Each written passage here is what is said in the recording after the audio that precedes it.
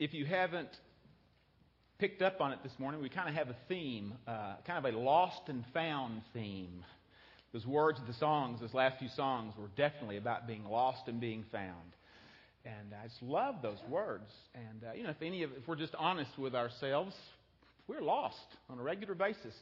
And it's a great theme to speak about because it's a theme that's all through Scripture. It's one of Jesus' most common themes that he spoke about.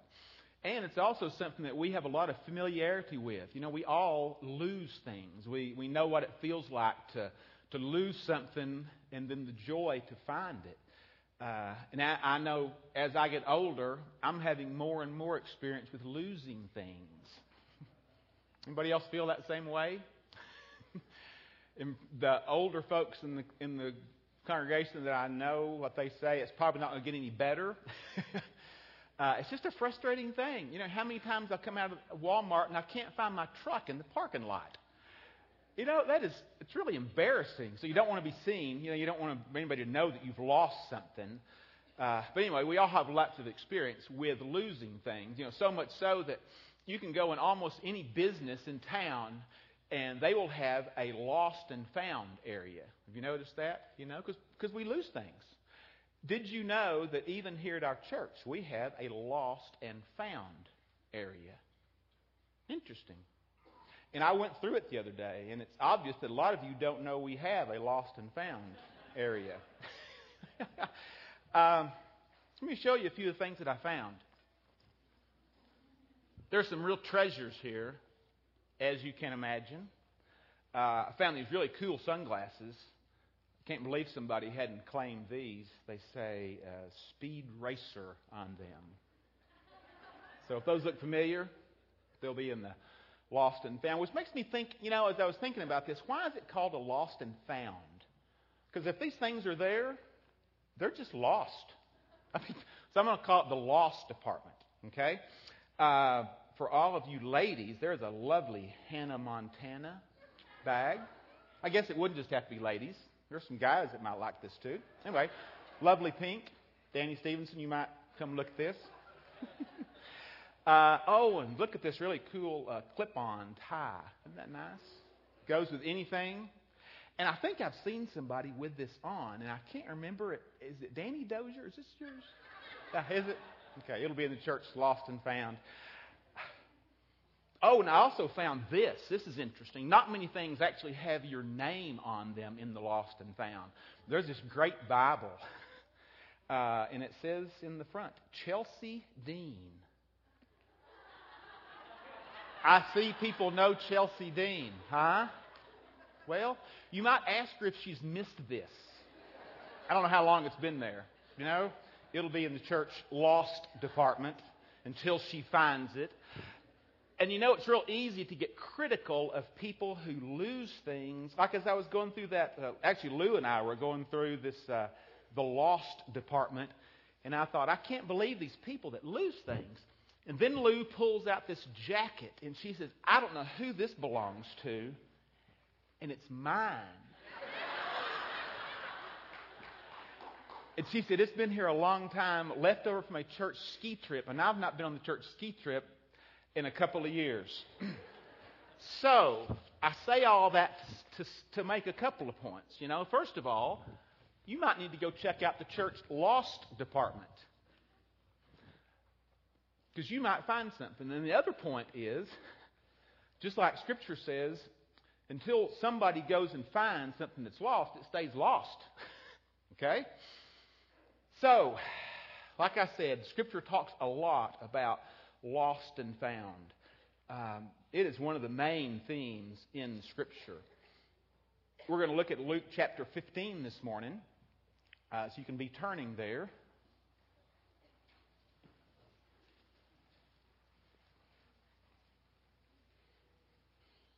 There's actually 3 parables in Luke 15. And probably as you're turning there, there's a few of you thinking, oh boy, another sermon on the prodigal son. How many of these have I heard? And I understand that. But this morning we're going to approach it a little bit different. Because Jesus tells these 3 parables, which I'm actually going to call 4 stories. Because they're really 4 kind of separate stories. The last parable has 2 stories, but there's a different message there. So we're going to look at these 4 stories this morning. So if you're thinking, oh, I've heard all this before, I don't need to hear it again, well, you might be the one that needs to listen. Because when we focus on the message of just the prodigal son, and that's a fabulous message, and we all know that story. Even people who don't go to church know that story.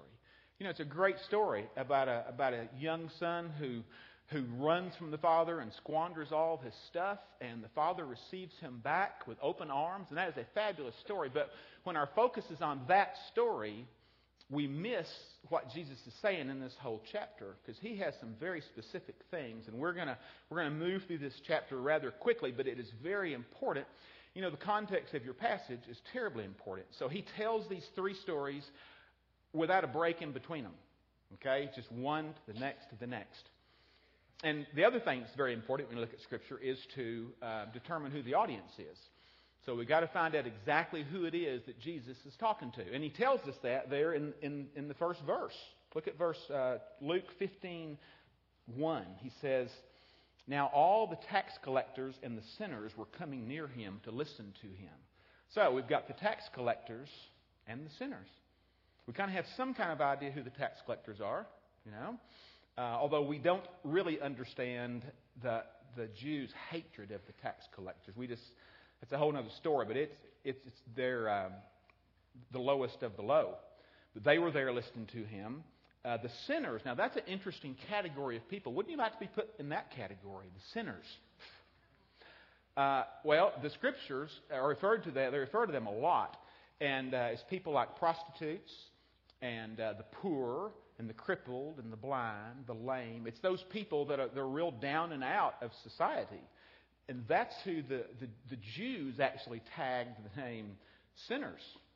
Because to the Jewish mindset, these people were obviously sinners because God had brought these calamities on their life. Because in the Jewish way of thinking in those days, God blessed you with wealth and He blessed you with health. So if you had infirmities, if you were terribly poor, then you obviously, there was sin in your life, and they would consider you a sinner. Look at the next group. There's other people there also. Look at verse 2. He says, "Both the Pharisees and the scribes began to grumble, saying, 'This man receives sinners and eats with them.'" So you've got the tax collectors and the sinners, and then you've got the Pharisees and the scribes. And we all know the Pharisees and scribes' attitude toward the tax collectors and the sinners. They wanted nothing to do with them. They considered them unclean, despicable. They were the lowest of the low. They were the worst of the worst. And if they associated with them, then they themselves would become unclean. So they were shunned. They just avoided them at all cost. So we've got these 4 groups of people. And I think the way the Scripture reads, if you look at verse 3, he says, so he told them this parable.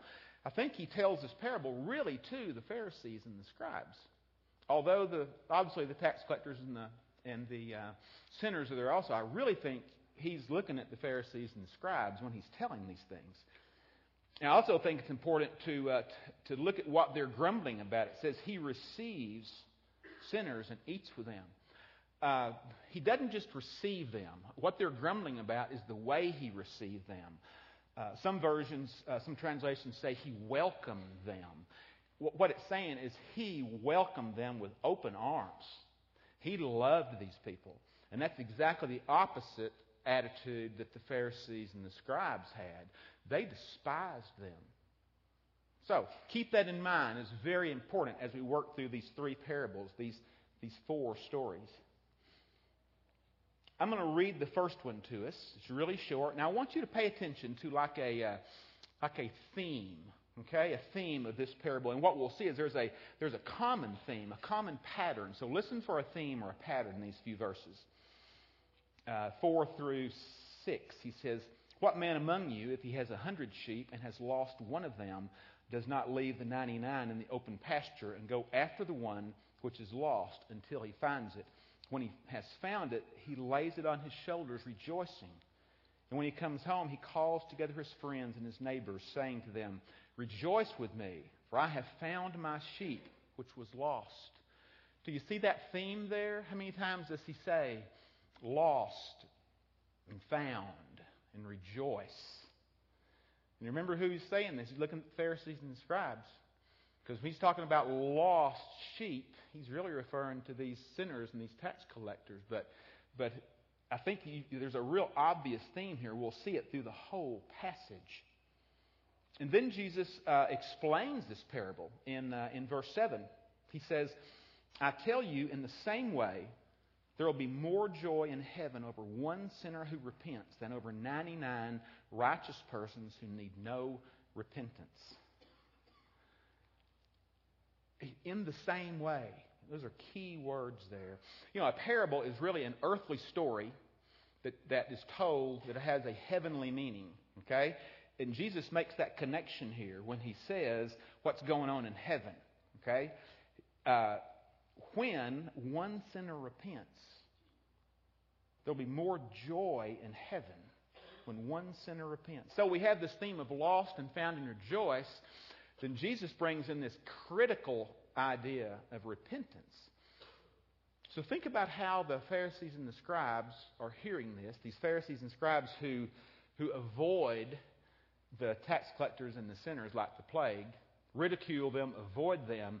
And Jesus says that God in heaven is rejoicing when they repent. I personally think that's quite an accusation for Jesus to make toward the Pharisees and the scribes, that they are rejecting God in heaven is rejoicing. Look at the second story, the second parable. It's in 8 through 10. See if you see that same pattern as I read that. It's 8 through 9, actually. Or what woman, if she has 10 silver coins and loses one coin, does not light a lamp and sweep the house and search carefully until she finds it? When she has found it, she calls together her friends and neighbors, saying, Rejoice with me, for I have found the coin which I had lost. Do you see that same idea? Lost, found, rejoice. Same exact, it's almost the same kind of story. And you know, what it says to me is, even though with the sheep there was one out of 100 that was lost, it showed the great value and the great worth to that shepherd of that one who was lost, that he would leave the 99 and go after the one. And the same thing about the woman in this story. She had 10 and lost one, but that one to her was valuable. There was great worth. And she searched diligently until she found it. And look at how he explains this parable in verse 10. In the same way, I tell you, there's that phrase again. In the same way, I tell you, there's joy in the presence of the angels of God over one sinner who repents. Same thing. He makes that connection from the earthly story he's telling to what's going on in heaven. And even though he says the angels of God, you know, he's just basically saying that there is celebration in heaven. God is celebrating. The angels are celebrating. There is a big party in heaven over one sinner who repents. And all the while, he's looking at them, and they know how they feel toward the sinners. I'm telling you, I think it's quite an accusation, but he doesn't stop there. I mean, like I said, he tells these 3 stories in a row. So we're going to get to the third story, the story of the prodigal son. It is so familiar. It is so famous. We're going to move through it really quickly, okay? But look for those same themes. Look for lost, found, rejoice, and look for a repentance here, okay? Because Jesus tied that in, so it's obviously critical. 11 through 24 says, And he said, a man had 2 sons. The younger of them said to his father, Father, give me the share of the estate that falls to me. So he divided his wealth between them. And not many days later, the younger son gathered everything together and went on a journey into a distant country. And there he squandered his estate with loose living.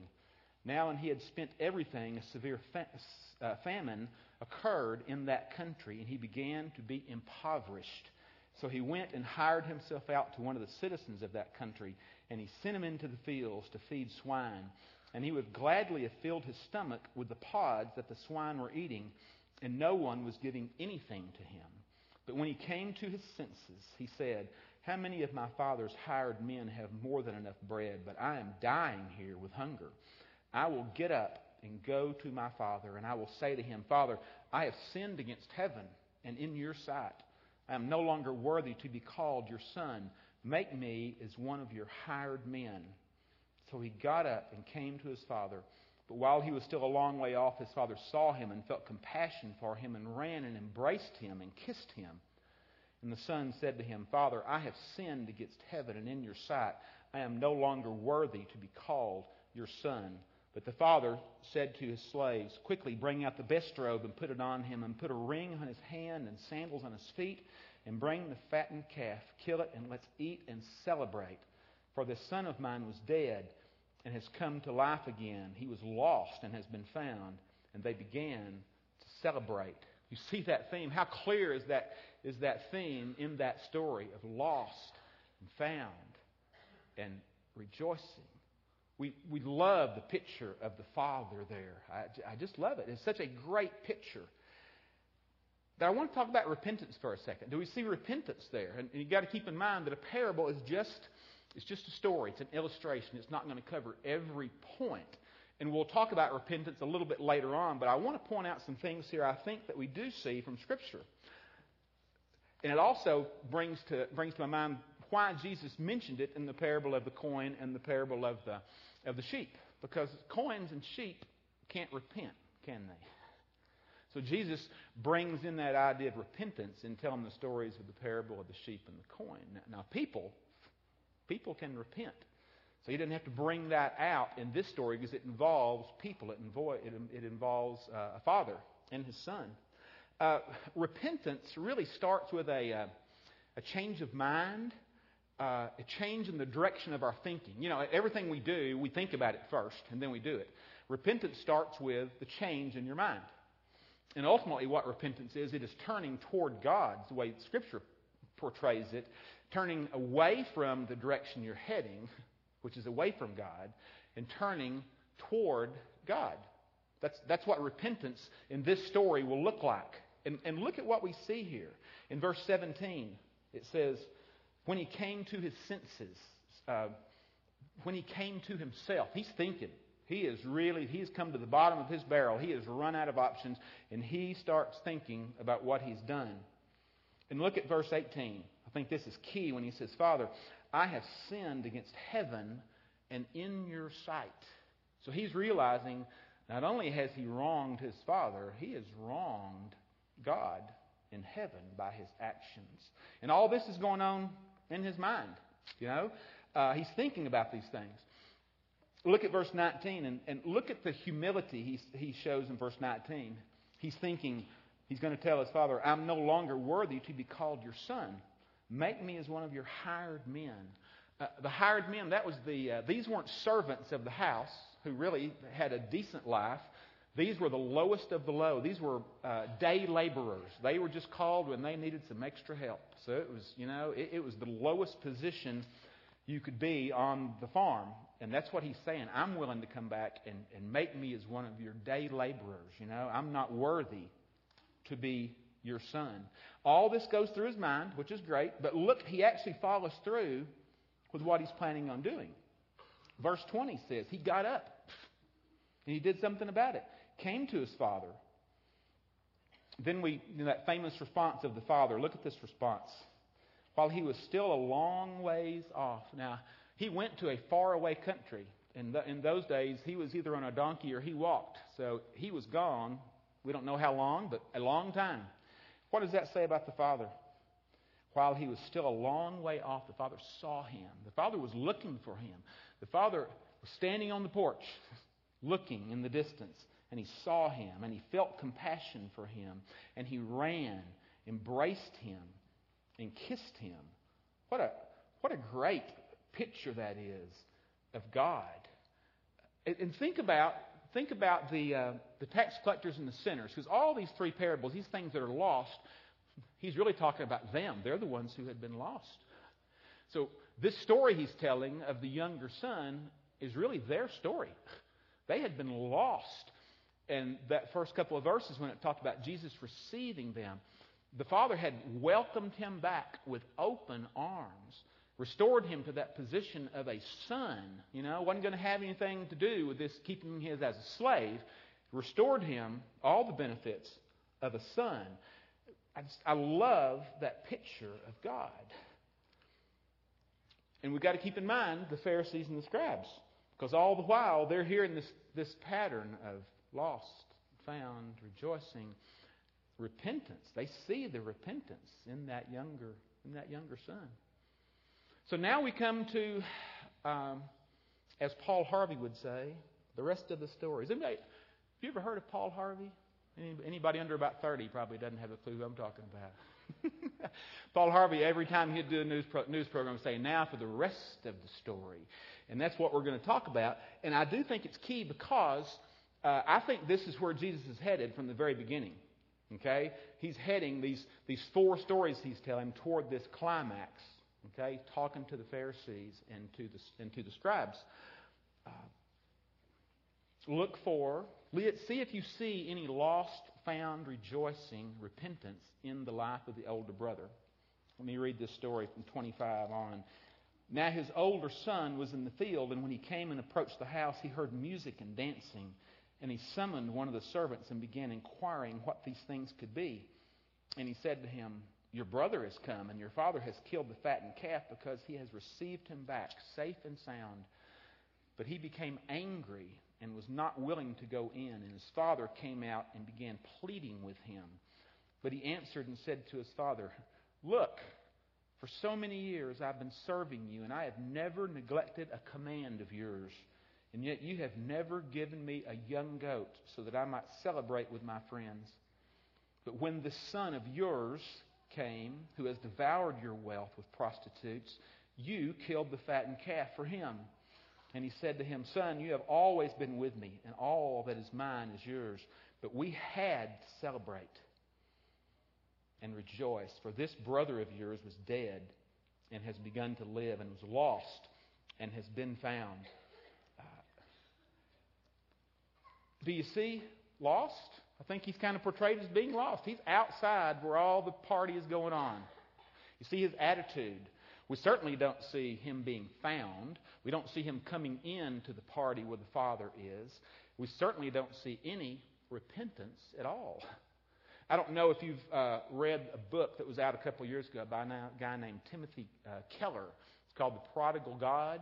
He makes a great statement in that book. He says, we've always called this parable the parable of the prodigal son. He said, I think it needs to be called the parable of the loving father and 2 lost sons. I mean, that's a great point, because I think sometimes we forget the response from both sons. Both of these sons are lost. They're just lost in a different way. We see that younger son, he was rebellious. And he was lost in his sin, seeking happiness his own way. But the older brother is a little harder to see that in. So we're going to talk about the older brother, because I really do think that's the focus of Jesus' storytelling here. Okay? And I think we need to pay attention to what he is saying.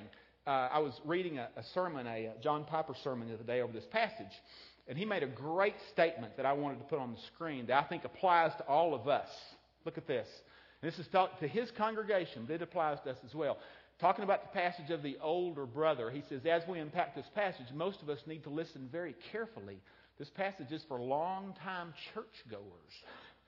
A passage for people who don't struggle as much with running from God as they struggle with condemning those who do.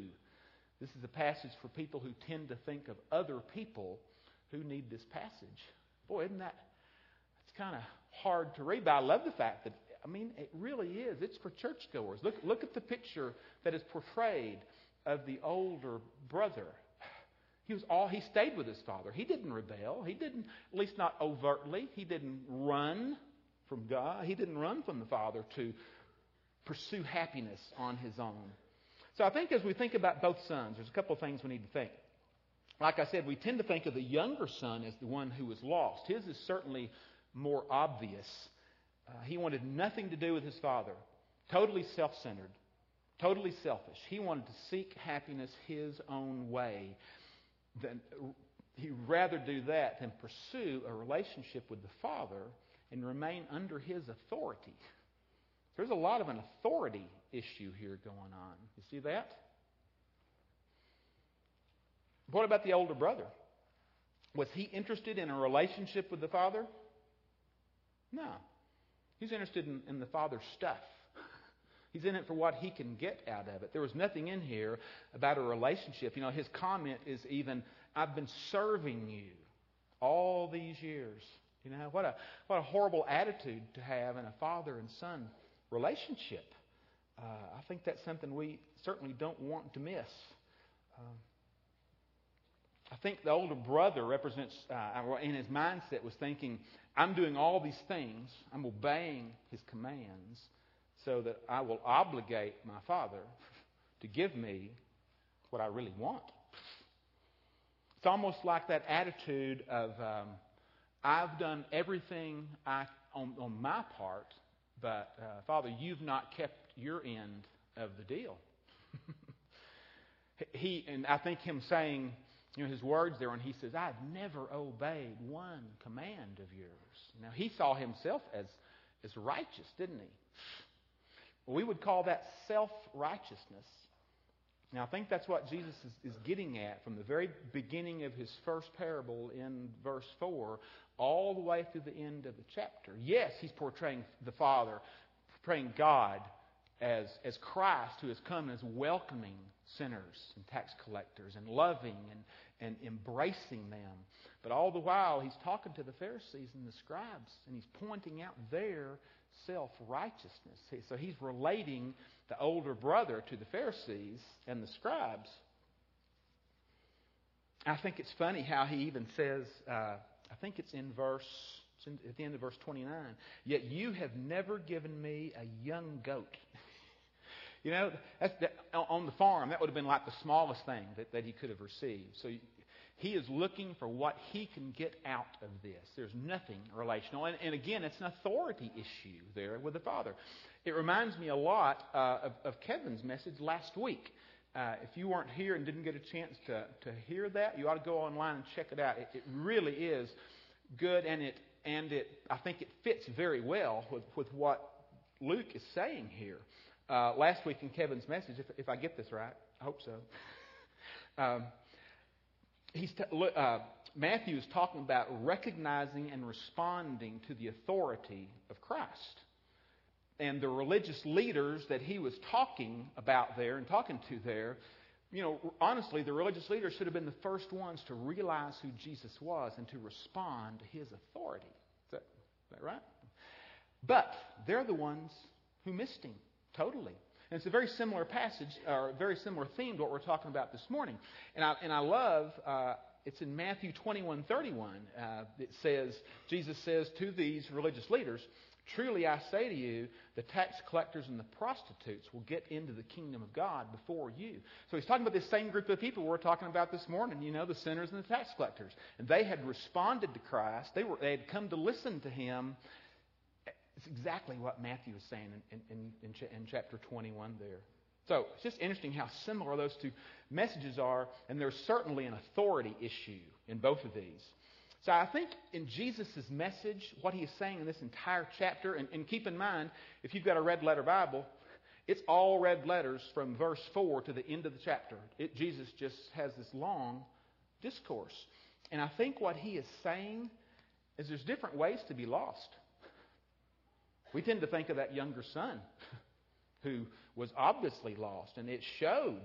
And I think he gets so much attention because we can relate to him, because we know that story. I know the testimonies of a lot of people in this room, and there's lots of younger sons, and I'm the worst. You know, I mean, for 10 years from the time I went to college until God got my attention at 28 years old, I was that younger son. And I had run from him, and I had squandered, you know, a lot more than my possessions I had squandered, honestly. So we can relate to that story of the younger son, I think. And it's a fabulous message of God's mercy and God's grace. But how about the older brother? Do we notice his lostness? It's almost like, and I say this, I kind of carefully say this. It's almost like if we read that the first time we read it, we can almost sympathize with him a little bit because he's been so good. And here this father hasn't given him anything. But what Jesus is revealing is that he was self-righteous. I think when he says, especially in 29, where he says, I've never neglected a command of yours. Was that true? No. He just had failed to admit that. He had overlooked his disobedience. And I also think you see an attitude of him. Those words he uses there in verse 29. How disrespectful is his attitude when he says, look at those words. Look, for so many years I have been serving you. And have never disobeyed a command of yours, yet you have never given me even a young goat. There's a really condescending, disrespectful attitude there. Certainly not under the authority of the Father in a respectful way. And then look at his response in verse 28. We didn't mention that, but he says he became angry. Why do you think the older brother became angry? I think in his mind, the younger son didn't deserve what he got. He didn't deserve this treatment. He deserved to be left out, penalized. He didn't deserve anything good. So you think about how the Pharisees and the scribes, how do they think about themselves? They strictly keep the law. They keep themselves away from all these sinners that might cause them to be unclean. So they consider themselves to be clean, consider themselves to be righteous, when in actuality they are self-righteous. But I think something we can't miss, and I think this is kind of the way, it's funny, these parables don't necessarily come to a conclusive ending. The story just kind of ends, okay? I don't see Jesus as condemning, and I think we do that a lot of times. I think we look at the Pharisees and scribes and all the religious leaders and we see Jesus condemning them, He's not condemning them here. Even though he's comparing them to the older brother. And even though the older brother is outside in location to the party going on, to the rejoicing going on, there's this invitation. Do you see that invitation here to the self-righteous older brother? In his mind, in the Pharisees and scribes' mind, there's this lost, found, repentant, rejoicing pattern going on. So what does the older brother have to do to be received? It's repentance. Father would receive him with open arms. And I think it's great we see the Father going out to him. My translation says begging him, pleading with him. So there's that invitation that we can't miss here for the self-righteous. And that is critical, because I promise you, God's been beating me up on the whole self-righteousness thing for weeks now. And the good news for all of us this morning is that he goes out to us. He offers us that invitation. He pleads with us. He wants us to be part of the celebration, because he's going to celebrate. Scripture says when one sinner repents, there's great rejoicing in heaven. So we can't miss the fact that the Father is entreating him and begging him. So I want to spend the last few minutes really thinking about self-righteousness, because I think we do associate with the younger brother a lot, and that story gets preached. But we don't talk about self-righteousness a lot, because I think it's a painful thing to admit.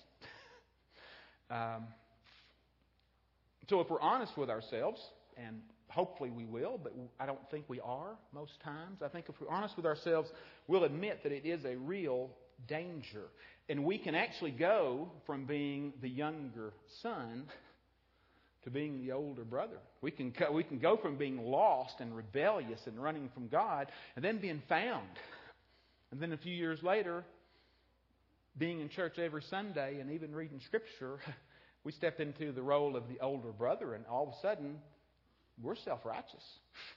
And I think the message in this passage is that both of these brothers are lost. That self-righteous brother is lost in his self-righteousness.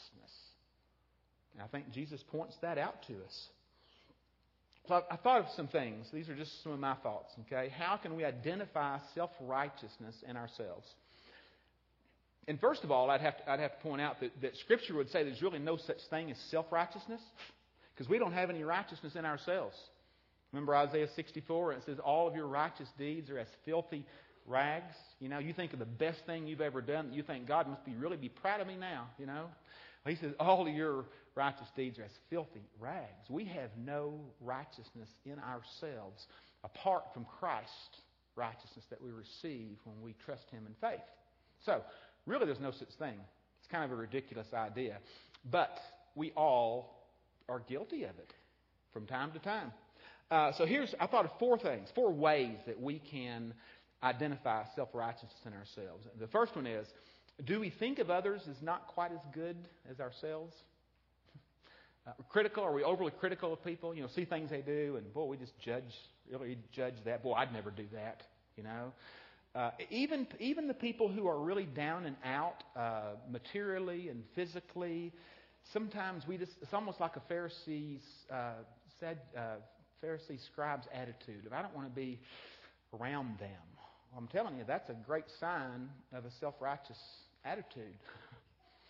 The second one I thought of is when we read Scripture or hear a sermon, do we think of somebody else who needs it? That's pretty easy to do, isn't it? Listen to a message and go, boy, I wish Bob was here. Man, he really needs to hear this. So we need to read Scripture and listen to messages and allow the Spirit to bring conviction on ourselves and apply those things to ourselves. The third one, I think, is how regularly do we confess and repent of our sins to God or confess to others? Because I think the problem is it's not a very pleasant thing. I don't know about you, but it's a hard thing. It's a hard thing to admit that we mess up. And we mess up so often. But if we stop confessing and repenting, eventually we start forgetting that we're sinners. Every one of us, we are sinners. So I think that ought to be something that we do on a regular basis. We'll talk about that in just a minute. And I think this is an obvious one from the story of the older brother. This is the fourth point: is when things don't go our way, do we ever think God isn't holding up His end of the deal? And although we'd never say that in our own words, you know, how many times do we think this? You know, man, I've been at church every Sunday for the last year, and I've read Scripture, and I've prayed. How can you let me get cancer? You know, or how can you let my business fail? Or, you know, I think we have those tendencies sometimes to think that. That's exactly what the older brother did. But I'm telling you, that is self-righteousness. And it's rooted in pride, which Scripture says God just hates, because we have no reason to be proud. So how do we prevent this? How do we prevent a self-righteous attitude? And this is kind of where my mind went, because I think it's easy to get there. Because, think about it. Once you've accepted Christ as your Savior, you really take your faith serious, and you're attending church, and you're looking at God's Word. There's all those places in Scripture that tell us to put sin away, and to put off the old self, and put on the new self. And, avoid sin. Say no to sin. Say yes to God. You know, the verses that say, make every effort. You know, do everything you can do. Paul's really strong about don't sin. So, hopefully, we do that, and maybe we don't sin quite as much, which is a good thing. But then we start feeling pretty good about the fact that we don't sin as much as we used to, and we see somebody else and go, man, I don't sin as much as he does, you know, and there you've got a Pharisee's attitude. I think that's where self-righteousness is. You know, the next thing you know, if you go down that road far enough, you don't really even need a Savior, because you've not done anything wrong. You know, it's everybody else who's living in their sin, and you're looking at God's Word every day, and you are pretty self-righteous. I think it's a real common problem that we have as believers. And we need to remember that Jesus calls this older brother lost. And the good news is, whether you're the older brother or the younger son, it's the same response. It is repentance. Both are repentance. That's why Jesus emphasized repentance. So I've got four other thoughts here about how to avoid falling into this deadly trap. And I do think it's a deadly trap. But here's 4 ideas of mine, okay? I think, first of all, like I just said, to be honest about our sin before God as we pray every day. Admit, man, we sin every day. And dwell on, meditate on our need for Christ's blood every day because we sin every day. I would recommend spending time reading Romans 6 and 7 because, Paul is all over this idea because Romans 6 is probably one of the strongest chapters in the whole Bible about not sinning. It's like, how can you think about that? You're dead to sin, you know? Then he turns around in chapter 7 and says, I'm a slave to sin. I don't do what I want to do. In fact, what I do is not what I want to do. He's just admitting to himself he's a sinner.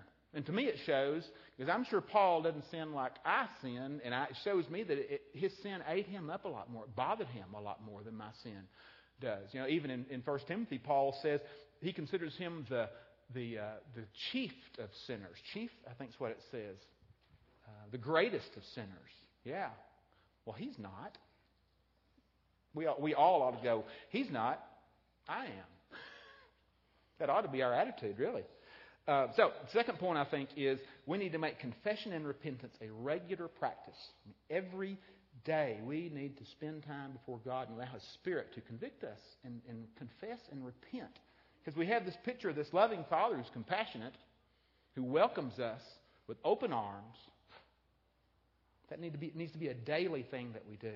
The third one is to read and meditate on Scriptures that emphasize the only righteousness we have is Christ's righteousness. You know, I think my favorite scripture in the whole Bible is 2 Corinthians 5:21. He made Him who knew no sin to be sin on our behalf so we might become the righteousness of God in Him. You know, we receive Christ's righteousness. We need Christ's righteousness because we don't have any. None. And the last point is we need to remember that as believers, we're not His servants. Yes, we do serve God, but I think that mentality of the older brother, he served God and he was bitter about it. We are sons. We're not just servants. We are sons. I think that's why Jesus tells the story of these 2 sons. He redeemed us so that we can enjoy a relationship with the Father daily and live under His authority. That's His goal. That's His goal for every one of us. So we're going to move into a response time here in just a minute. But I want to just kind of summarize briefly. Because it doesn't matter. And I think my thought would be in our prayer time, in our response time, just to pray and ask God to show us where am I in this story? Am I the younger son who has rebelled and run away from God and squandered everything? Or am I the older brother, the self-righteous older brother? But we've got to remember the compassion of the Father, because that's the consistent thing in all 3 of these in the last 2 stories, the parable of the sons. That's the consistent part. Is you have the father with the younger son. He is looking for him and he runs to meet him. And the older brother, he goes out and he begs with him and he pleads with him to return. So regardless of where we find ourselves today, that is the answer. That's the response that God is looking for, is repentance and to return to Him. One point I need to make before we have our response time that deals with repentance. Okay, I made the comment earlier that parables don't tell the whole story; they just kind of give a picture of it. And truth be known, we really can't just turn back to God. Is the way that story is portrayed, because our sin has separated us from Him, right? So the idea of just turning back to Him and Him receiving us in open arms, well, what has to happen? We have to realize who paid that debt. Because Scripture says we're all sinners, and Scripture says that the penalty of sin is death. Christ paid that penalty for us so that we can repent, so we can return to Him. So our response this morning is to turn to Christ and trust Him in faith. Regardless of which son we find ourselves in this story, the answer is to turn to Christ and trust Him that His sacrifice paid for our sins. But it requires us to trust Him in faith And that enters us into that relationship as a son that we then can enjoy with God and live under His authority.